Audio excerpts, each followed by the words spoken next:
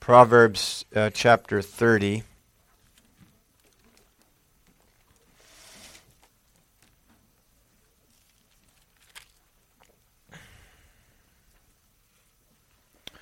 Our text this morning is verses 7 through 9. This prayer of Agur. Hear God's word. 2 things I request of you. Deprive me not before I die. Remove falsehood and lies far from me. Give me neither poverty nor riches. Feed me with the food allotted me, lest I be full and deny you and say, Who is the Lord? Or lest I be poor and steal and profane the name of my God. May Jehovah's merciful kindness comfort us according to his word to his servants. Heavenly Father, may this word that we have heard be mixed with faith in us. May you apply it to our lives. May you speak to us. And I pray that you would sanctify my sinful lips, that they might proclaim the holy mysteries of your gospel. In Jesus' name, amen.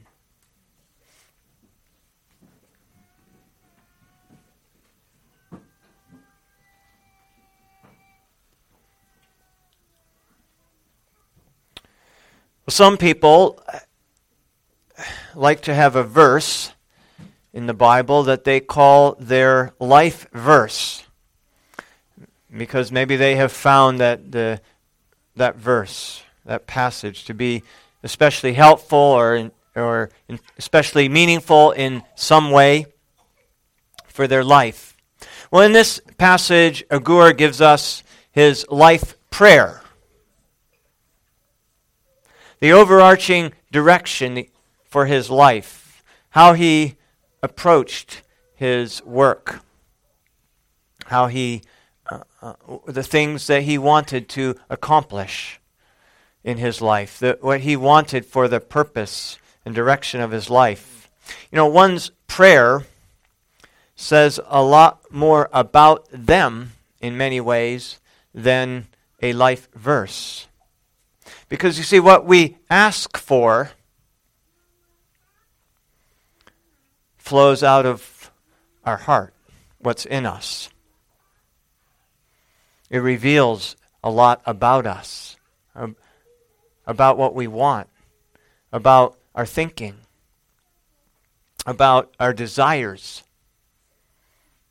about our goals, and the direction that we want to go. A good man out of the good treasure of his heart brings forth good, and an evil man out of the evil treasure of his heart brings forth evil. For out of the heart, out of the abundance of the heart, his mouth speaks. You see, it is out of our heart that our prayers come forward. What do we pray for? What do we ask for? In many ways, our prayer life is one of the best indicators of our spiritual health.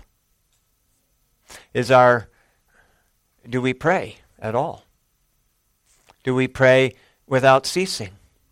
But when we do pray, what are we praying for? Is our prayer focused simply on the needs, the problems in our life that we're facing at the moment, the temporal problems, the needs that we have? It's good to pray about those things. Jesus does teach us to pray for our daily bread. He does teach us to pray in times of trouble and difficulty, for deliverance. But that shouldn't be all we pray about. And we might say it shouldn't even be the primary focus of our prayer. What about that relationship with the Lord? What about our sanctification? Remember, the kingdom of heaven is not eating and drinking. Even though it's right to pray for those things, they are necessary for life, but that's not what the kingdom of heaven, Paul said, is about. It's about righteousness and peace and joy in the Holy Spirit. And so our prayers ought to reflect what the kingdom of heaven is about: righteousness and peace and joy. And so the first thing we see then in Agur's prayer here, this short prayer where he asks these two things, before we even get to his requests, I want you to notice something. He lives his life with death in view. Agur is living his life with death in view. Two things I request of you: deprive me not before I die. That's not to say he was morbid, always thinking about his death and walking around in morbid introspection about his upcoming death. No, not that at all. That's not what living our lives with our death in view means. To live our lives with our death in view is to number our days, that we may apply our hearts to wisdom. We have only so many days here on earth before we die. Each day is valuable. It's a gift that once lived, it can never be lived again. You can't ever get it back. It's gone. The fool then says, well, live it up, eat and drink and be merry, for we're going to die tomorrow, and then what's it matter? But see, a wise person recognizes that each day is an opportunity to apply our heart to wisdom, to build treasure in heaven. Each day is an opportunity to add to our eternal reward. Jesus said in Matthew 16, the Son of Man will come in the glory of his Father with his angels, and then he will reward each according to his works. Each according to his works. Reward is according to works.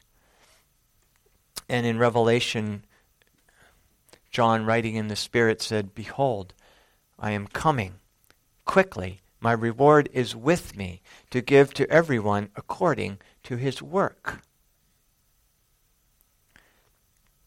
Now, of course, our works are not meritorious, and our works are done only by the power of Christ working in us. But nevertheless, God is pleased to reward us according to our works. And so one day we will die. And the day of grace will be past. And the works by which we will be rewarded will be set, never to be changed. What kind of works will they be? Will they be the reward of a life spent in pleasure and the pursuit of riches? Or will our reward be a life spent in pursuit of Christ and holiness and treasure, putting treasure in heaven? You see, to live our lives with our death in view is to number our days, to live each day deliberately, to live it with a single purpose, to make our choices about how we will spend our time that day, in that moment, in that hour, to make those choices in light of that purpose that we have for our life. Paul put it this way in his letter, first letter to the Corinthians: if anyone builds on this foundation with gold, silver, precious stones, wood, hay, and straw, each one's work will become clear. For the day will declare it, because it will be revealed by fire, for fire will test each one's work, of what sort it is. If anyone's work which he has built on endures, he will receive a reward. If anyone's work is burned, he will suffer loss, but he himself will be saved, yet as though through fire. Walk in wisdom, Paul told the Colossians, toward those who are outside, redeeming the time. And so this is this is the first thing that we see in Agur's prayer, is that he is praying this prayer with the end of his life in view, with his death in view. And that's appropriate no matter what age you are. Whether you're just starting out your life, you're in the first decade of your life, and your death seems like a long, long way away. Well, we're going to see that we don't necessarily know that it is a long, long way away, but maybe it is. That simply means that you have greater opportunity to live a deliberate life in building treasure in heaven. You see, to live life with our death in view is to recognize that our life is short. Like a vapor, here today and gone tomorrow, the Bible says. And therefore, there is an urgency in our work. Deprive me not before I die. There's an urgency in this request. Time is not unlimited. And yes, we all need to rest. We all need sleep to rejuvenate our body and to restore and refresh our spirits. And rest is good. But to live our life with our death in view is to recognize that time is valuable because this time right now, today is valuable because we don't know what will happen tomorrow. And so we live each day of our life as if it was our last day.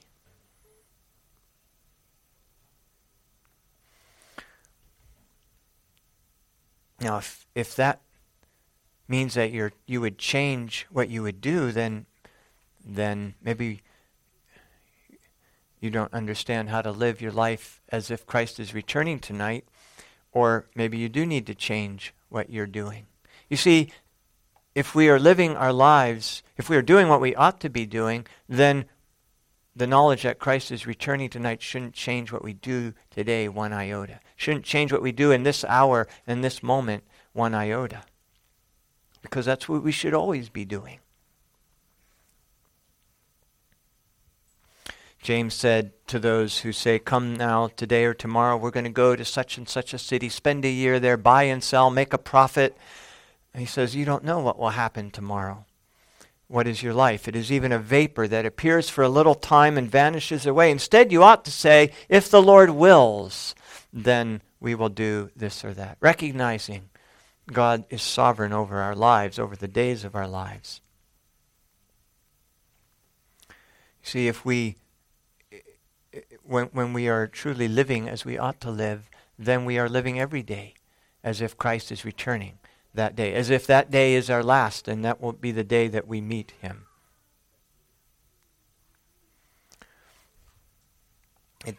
Living as if Christ is returning today doesn't mean that we would stop what we're doing and put on a white robe and stand on a hill or spend all day just reading our Bible and praying. That's not how one lives in light of Christ's return. We are to be busy. We're to occupy until He comes.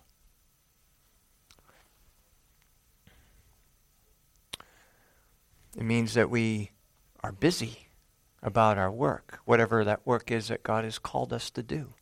And that we are doing it not to please men, but as to please the Lord, as unto Him.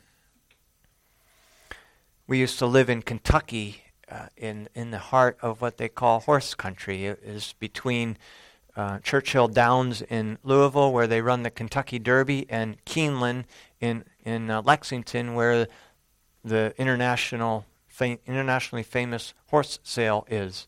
And by internationally famous, I mean this is where the Queen of England sends her representatives to buy horses, and the Arab sheiks send their representatives to buy horses. And so not very far away from us, or all around us really, were these horse farms that had horse barns that looked like mansions that people lived in. And we got a tour of one of these farms, and it was owned by an Arab sheik. But and it's had this immense house. I don't remember how big it was. It was huge. You know, it had a guest house that would have been a mansion to most of us. But he never stayed there, or only very, very, very infrequently would he come there. And I remember the lady that worked there that was showing us around this place. She said, "Well, yes, he had come recently a year or so ago, and they had spent $1 million, fixing the place up for his visit." In other words, when he was coming, they got very busy, and they did a lot of work in preparation for his coming. Well, that's the attitude that we should have, that Christ is coming. He's coming back, and we ought to be busy. We don't know when he's coming, but he is, and we need to be busy. You know, Jesus said, "I must work the work of him who sent me while it is day. The night is coming when no one can work." And see, to work with our death in view is to realize that there is a night coming when we won't be able to work anymore. To live our life with death in view, thirdly, is to redeem the time, knowing that the days are evil, and that our focus is to know and to do the will of God. Paul told the Ephesians, "See then that you walk circumspectly, not as fools, but as wise, redeeming the time because the days of evil. Therefore do not be unwise, but understand what the will of the Lord is." See, the world, John said, is passing away in the lust of it, but he who does the will of God abides forever. You see, and so to work, to live our life with the end in view, with eternity in view, is to live our life to seek to know and to do the will of God. To live our life with death in view is to remember also that there is a time and a season for everything in our life. There's a time to be born, a time to die, a time to plant, a time to pluck what is planted, a time to kill, a time to heal, a time to break down, a time to build up, a time to weep, a time to laugh, a time to mourn, a time to dance, a time to cast away stones, a time to gather stones, a time to embrace, a time to refrain from embracing, a time to gain, a time to lose, a time to weep, a time to throw, a time to keep, a time to throw away, a time to tear, a time to sow, a time to keep silent, and a time to speak, a time to love, a time to hate, a time of war, a time of peace. It takes care to engage in each activity at the appropriate time. I think all these things are involved to some extent in what it means to live our life with our death in view.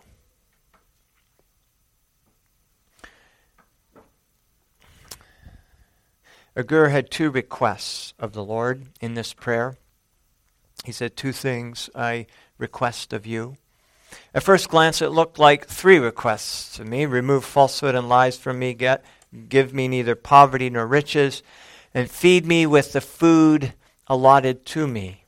Sounded like three, but I think after looking at it a minute, maybe you got it right away, I think we can see that this third request is really a further elaboration of what is meant in the second request, "Give me neither poverty nor riches." Neither poverty nor riches. But his first request is, "Remove falsehood and lies from me." It has nothing to do with this world, really, or the temporal things of this world, but it has to do with the spiritual things of his life.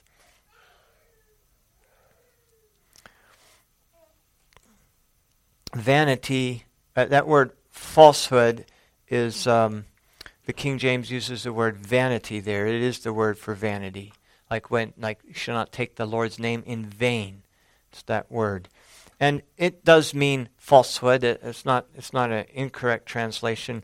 But the King James uses the word vanity or futility, which means without purpose. Something that's futile is something that doesn't accomplish anything useful. It's like rolling the rock up the hill only to have it roll down the hill again. You expend a lot of labor, and at the end there's nothing to show for it. Everything you did is undone or doesn't do anything. That's futility. That's what vanity is. And so, this Agur is asking for the Lord to remove what is vain or what is futile from him, and to remove lies. Lies is false speaking, literally somebody speaking falsely. It's spelled out that way, false speaking. There are other words for lies, but this is false speaking. And so this really is a prayer for grace. Grace to be delivered from vanity or futility, from what is useless or pointless. It's a prayer to be delivered from the futile thinking which underlies the corrupt principles and practices of the world. The corrupt principles and practices of what the Bible calls Gentiles in Ephesians, or just unbelievers. So this first request, we might say, is analogous to Jesus' request in the Lord's Prayer that we not be led into temptation, but delivered from evil. It's a prayer to be delivered from the futile thinking of the world. Paul told the Ephesian Christians that they must no longer live according to the futile thinking of the Gentiles. That said is not Gentiles meaning Jews and Gentiles, but rather Paul is using the word Gentiles there to refer to the world, to the nations, to the unbelievers, to people who don't know the Lord. They're pagan. We are to be renewed in our thinking and not think like those who do not know God. Or as the New English Bible says, give up living like pagans with their good-for-nothing notions or thinking. You see, Agur is asking to be delivered from this futile way of thinking. The futile thinking of the world.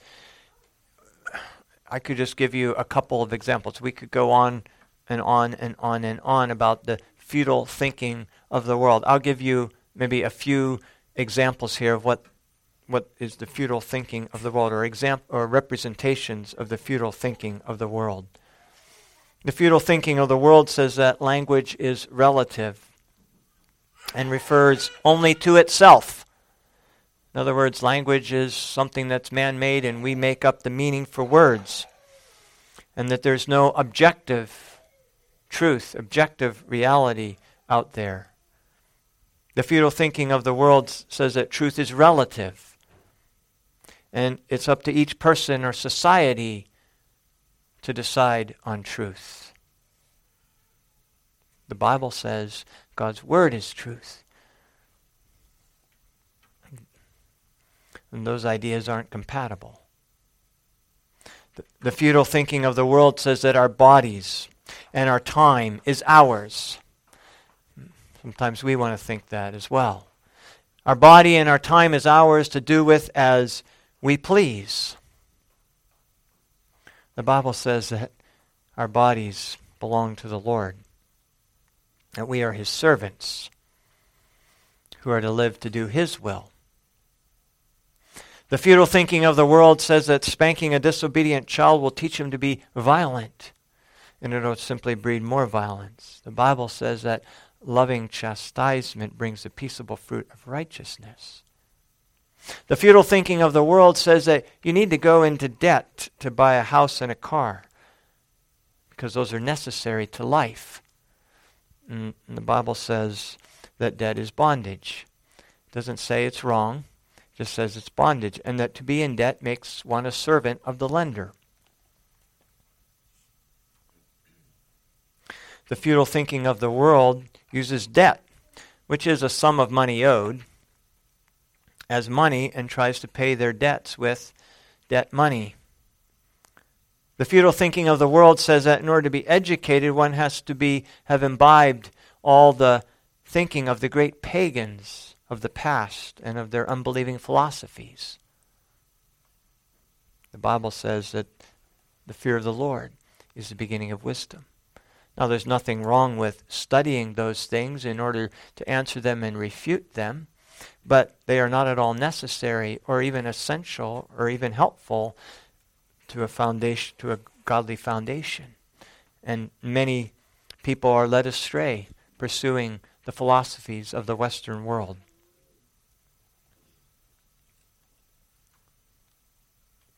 The futile thinking of the world says that you have to be established in a career before before you get married, or that you need to live life free for a while before settling down and taking on the responsibilities of a family. Well, yes, a man does need to be able to provide for a family, but that shouldn't take till you're halfway through your 4th decade. The scriptures speak of rejoicing in the wife of one's youth. Or if you're married, the futile thinking of the world says that a woman needs to focus on her career for 5 to 10 years before having a family. But the scriptures speak about older women teaching younger women to love their husbands, to love their children, and to be keepers at home. The futile thinking of the world looks to the government as their savior for everything. You need to educate your child. We need government schools. You need to provide for yourself and your family in your old age. Well, we need government retirement programs.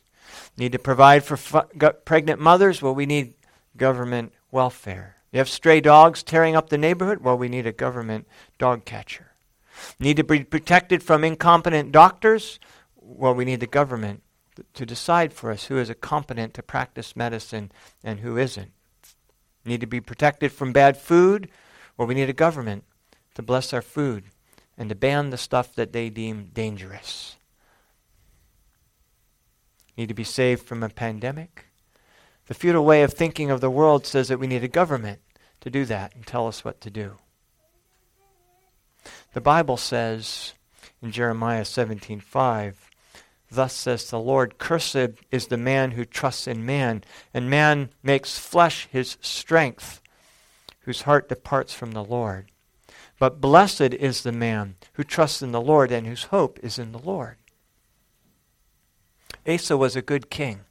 He loved the Lord. He followed the Lord. He served the Lord. He walked in his ways, but he fell to vanity, to futility, a futile way of thinking, in a sickness when he became old. The Bible says that in the 39th year of his reign, he became diseased in his feet, and his malady was severe. Yet in his disease he did not seek the Lord, but the physicians. He was a godly man, but he fell in this instance into this futility that Agur prays, "Lord, deliver me from this futile way of thinking.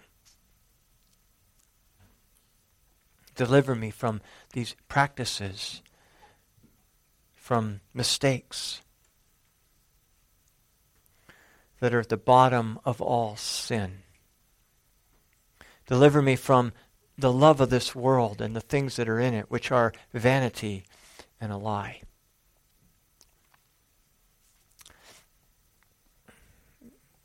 To be delivered from futility is to be delivered also from futile work, a futile way of thinking, but also futility in our work. Ecclesiastes has a lot to say about our work.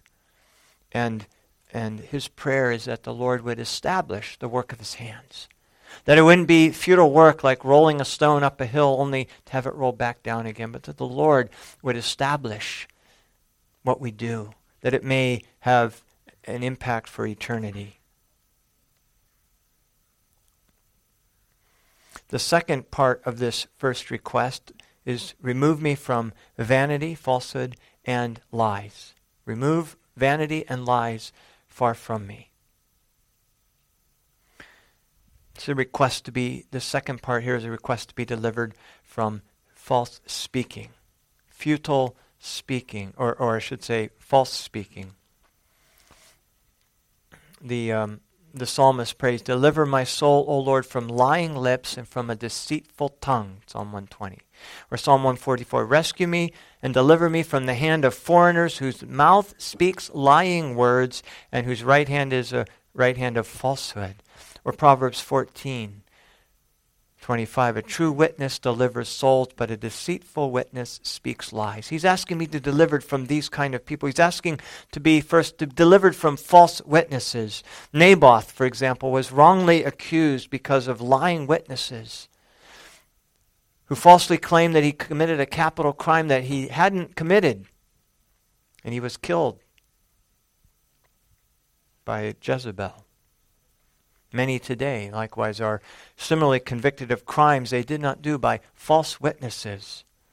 There's a well-known case from right here in Montgomery County about a man who was falsely accused of murder by lying witnesses. Right here, courtroom, just a couple blocks from here. Lying witnesses in the government who had a duty to do otherwise, but who covered the truth. It's well documented in a book written by a guy from out of town who just heard about the story and wrote it up. It's called White Lies. And that's just one example of many, many, many examples. False witnesses. Or false salesmen. Who hasn't been taken in by the false claims of somebody selling something to us, right? Sometimes we recognize it beforehand, and most of the time, hopefully, but sometimes we don't, and we end up with something that turns out to be a wasted purchase. But far worse than that, in the loss of money, are false teachers, the lies that come from people in positions of influence, from teachers. The lies of the government schools, the lies of our media, the government media. Recently, a journal released a video of a business meeting, a Disney executive meeting, that revealed their very pro-homosexual fornication agenda. Made it quite explicit. They were having this meeting in response to Florida's parental rights and education laws, the new law that passes. The amazing thing is it's a very banal law, really. The White House denounced this Florida law as cruel and harmful. And in an interview with CNN, the Secretary of Transportation, Pete Buttigieg, who's an admitted homosexual fornicator, agreed that the law is dangerous, and his partner in fornication was even more emphatic, declaring that this law will kill kids. Now, what was this law? Well, this law just required that classroom instructions by school people or third parties on gender may not occur in kindergarten through third grade. That's all it said. You can't teach children our lies that there are 2,700 different genders, or that gender is a continuum, or that people that are male can become female. You can't teach them that. That's all it said. Agur is asking to be delivered from these kinds of lies. His second request was materially related. Give me neither poverty nor riches. But he goes on to elaborate why. He provides a reason for his prayer. Reasons that are grounded in the promises and in the laws of God. And I think just like we looked earlier at his view on living life, here we see in his prayer that we need to be those who bring arguments in our prayer. He didn't just bring a request, but he attached reasons to this request. He attached petitions, and those reasons for this request are grounded in the Word of God. He is praying back God's Word to him. Feed me with food allotted to me, lest I be full and deny you and say, who is the Lord? Lest I be full and deny you and say, who is the Lord? Or as Deuteronomy 8 puts it, lest when you have built your houses and your properties and you have trees and gardens and you have an abundance of food and you look around and you say, look at what my hand has gotten to me. God specifically warned the Israelites not to think like that. And that's what he prays. Lord, deliver me from poverty and riches. Feed me with the food allotted to me, lest I be full. Lest I be sated with riches, with an abundance of food, and then think that the Lord wasn't necessary. Who is the Lord? But rather, Deuteronomy 8 tells us that we are to remember that it is the Lord that gives us the power to get wealth. He says, or lest I be poor and steal and profane the name of God. Now, this prayer is not to have neither poverty nor riches, is not an excuse for idleness or lack of planning to grow a business. Well, I don't want to have too many riches, so that's easy to cover laziness with that kind of excuse. James didn't say, don't go to another city, spend a year there, buy and sell.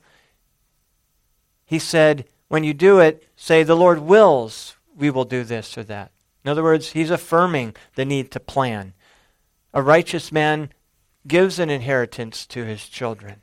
It's not wrong to plan to grow your business and to spend time and effort growing it, to spend time building your estates, and to spend time acquiring wealth.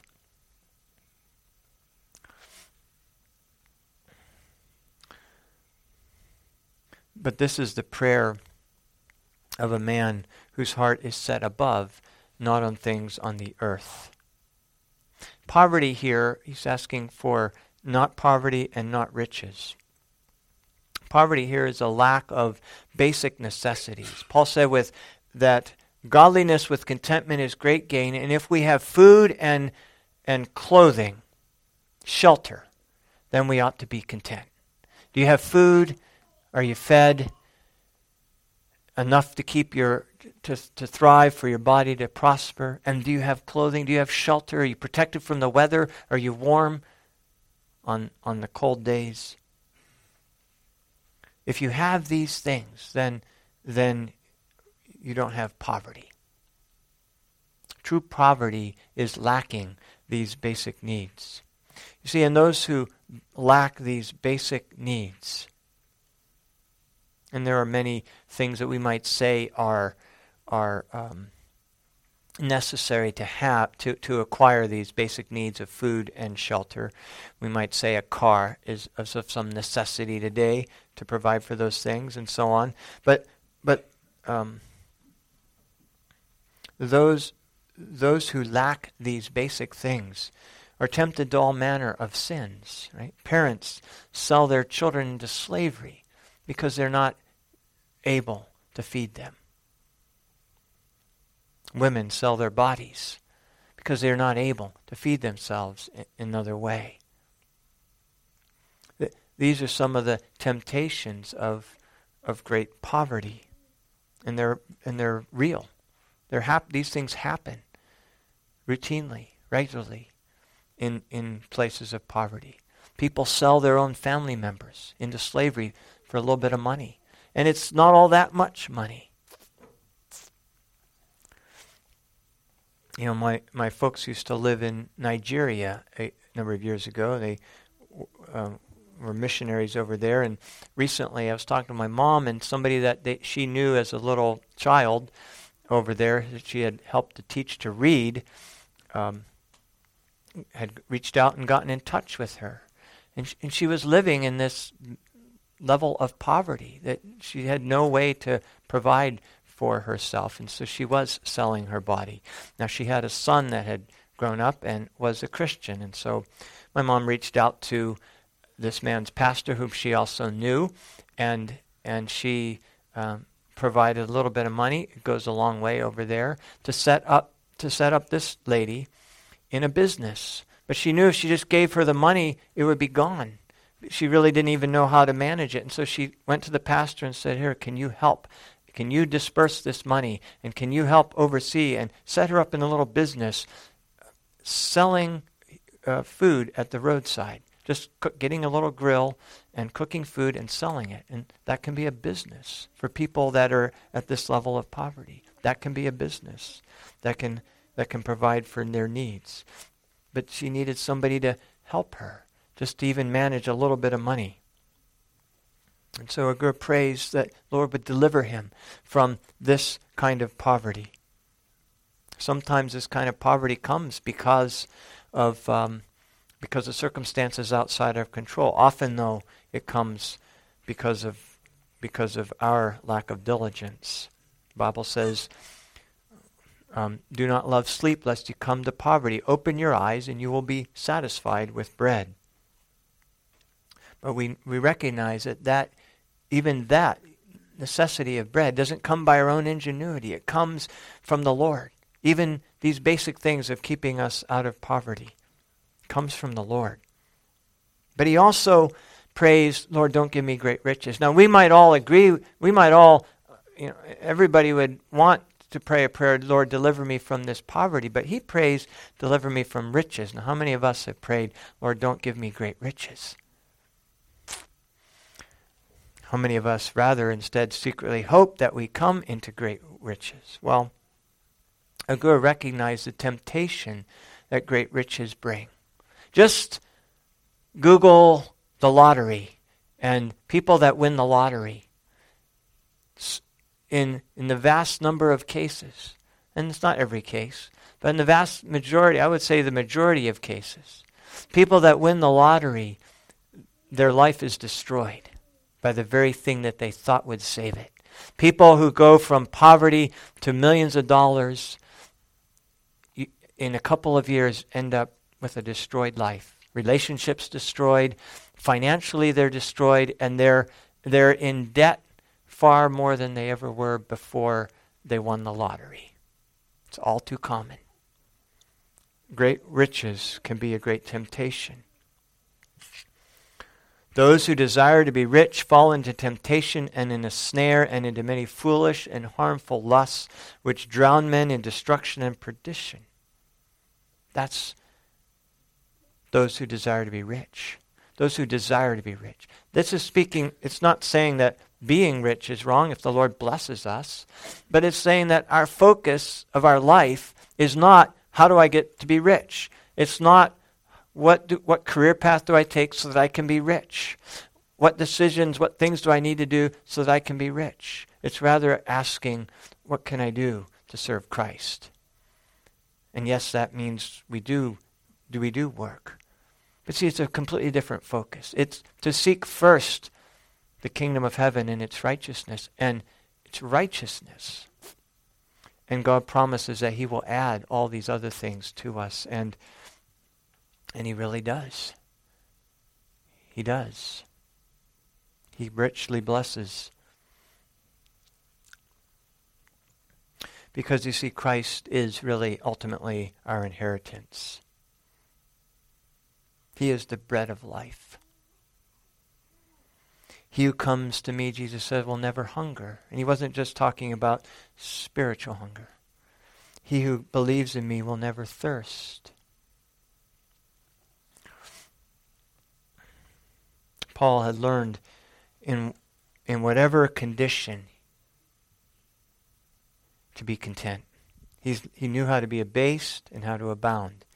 Everywhere and in all things I have learned both to be full and to be hungry, both to abound and to suffer need.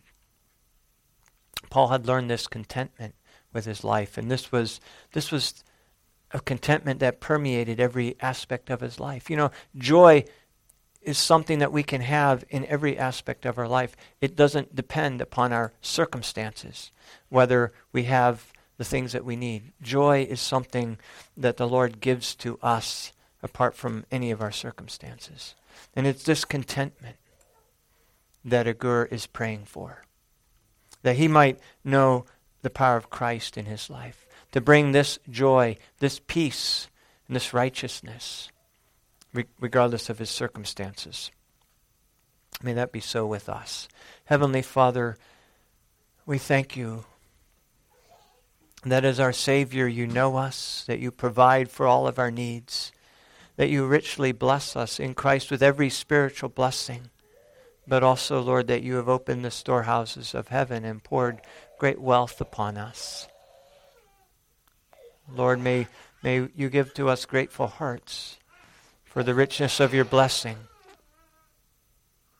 And may we be those who wait upon you. For you've promised that those who do will mount up with wings as eagles. They will run and not grow weary. They will walk and not faint. So, Father, we ask that we may have this prayer for our life as well. To know the fullness of joy that is in your presence, and to know the treasures forevermore that are at your right hand. We ask this in Jesus' name. Amen.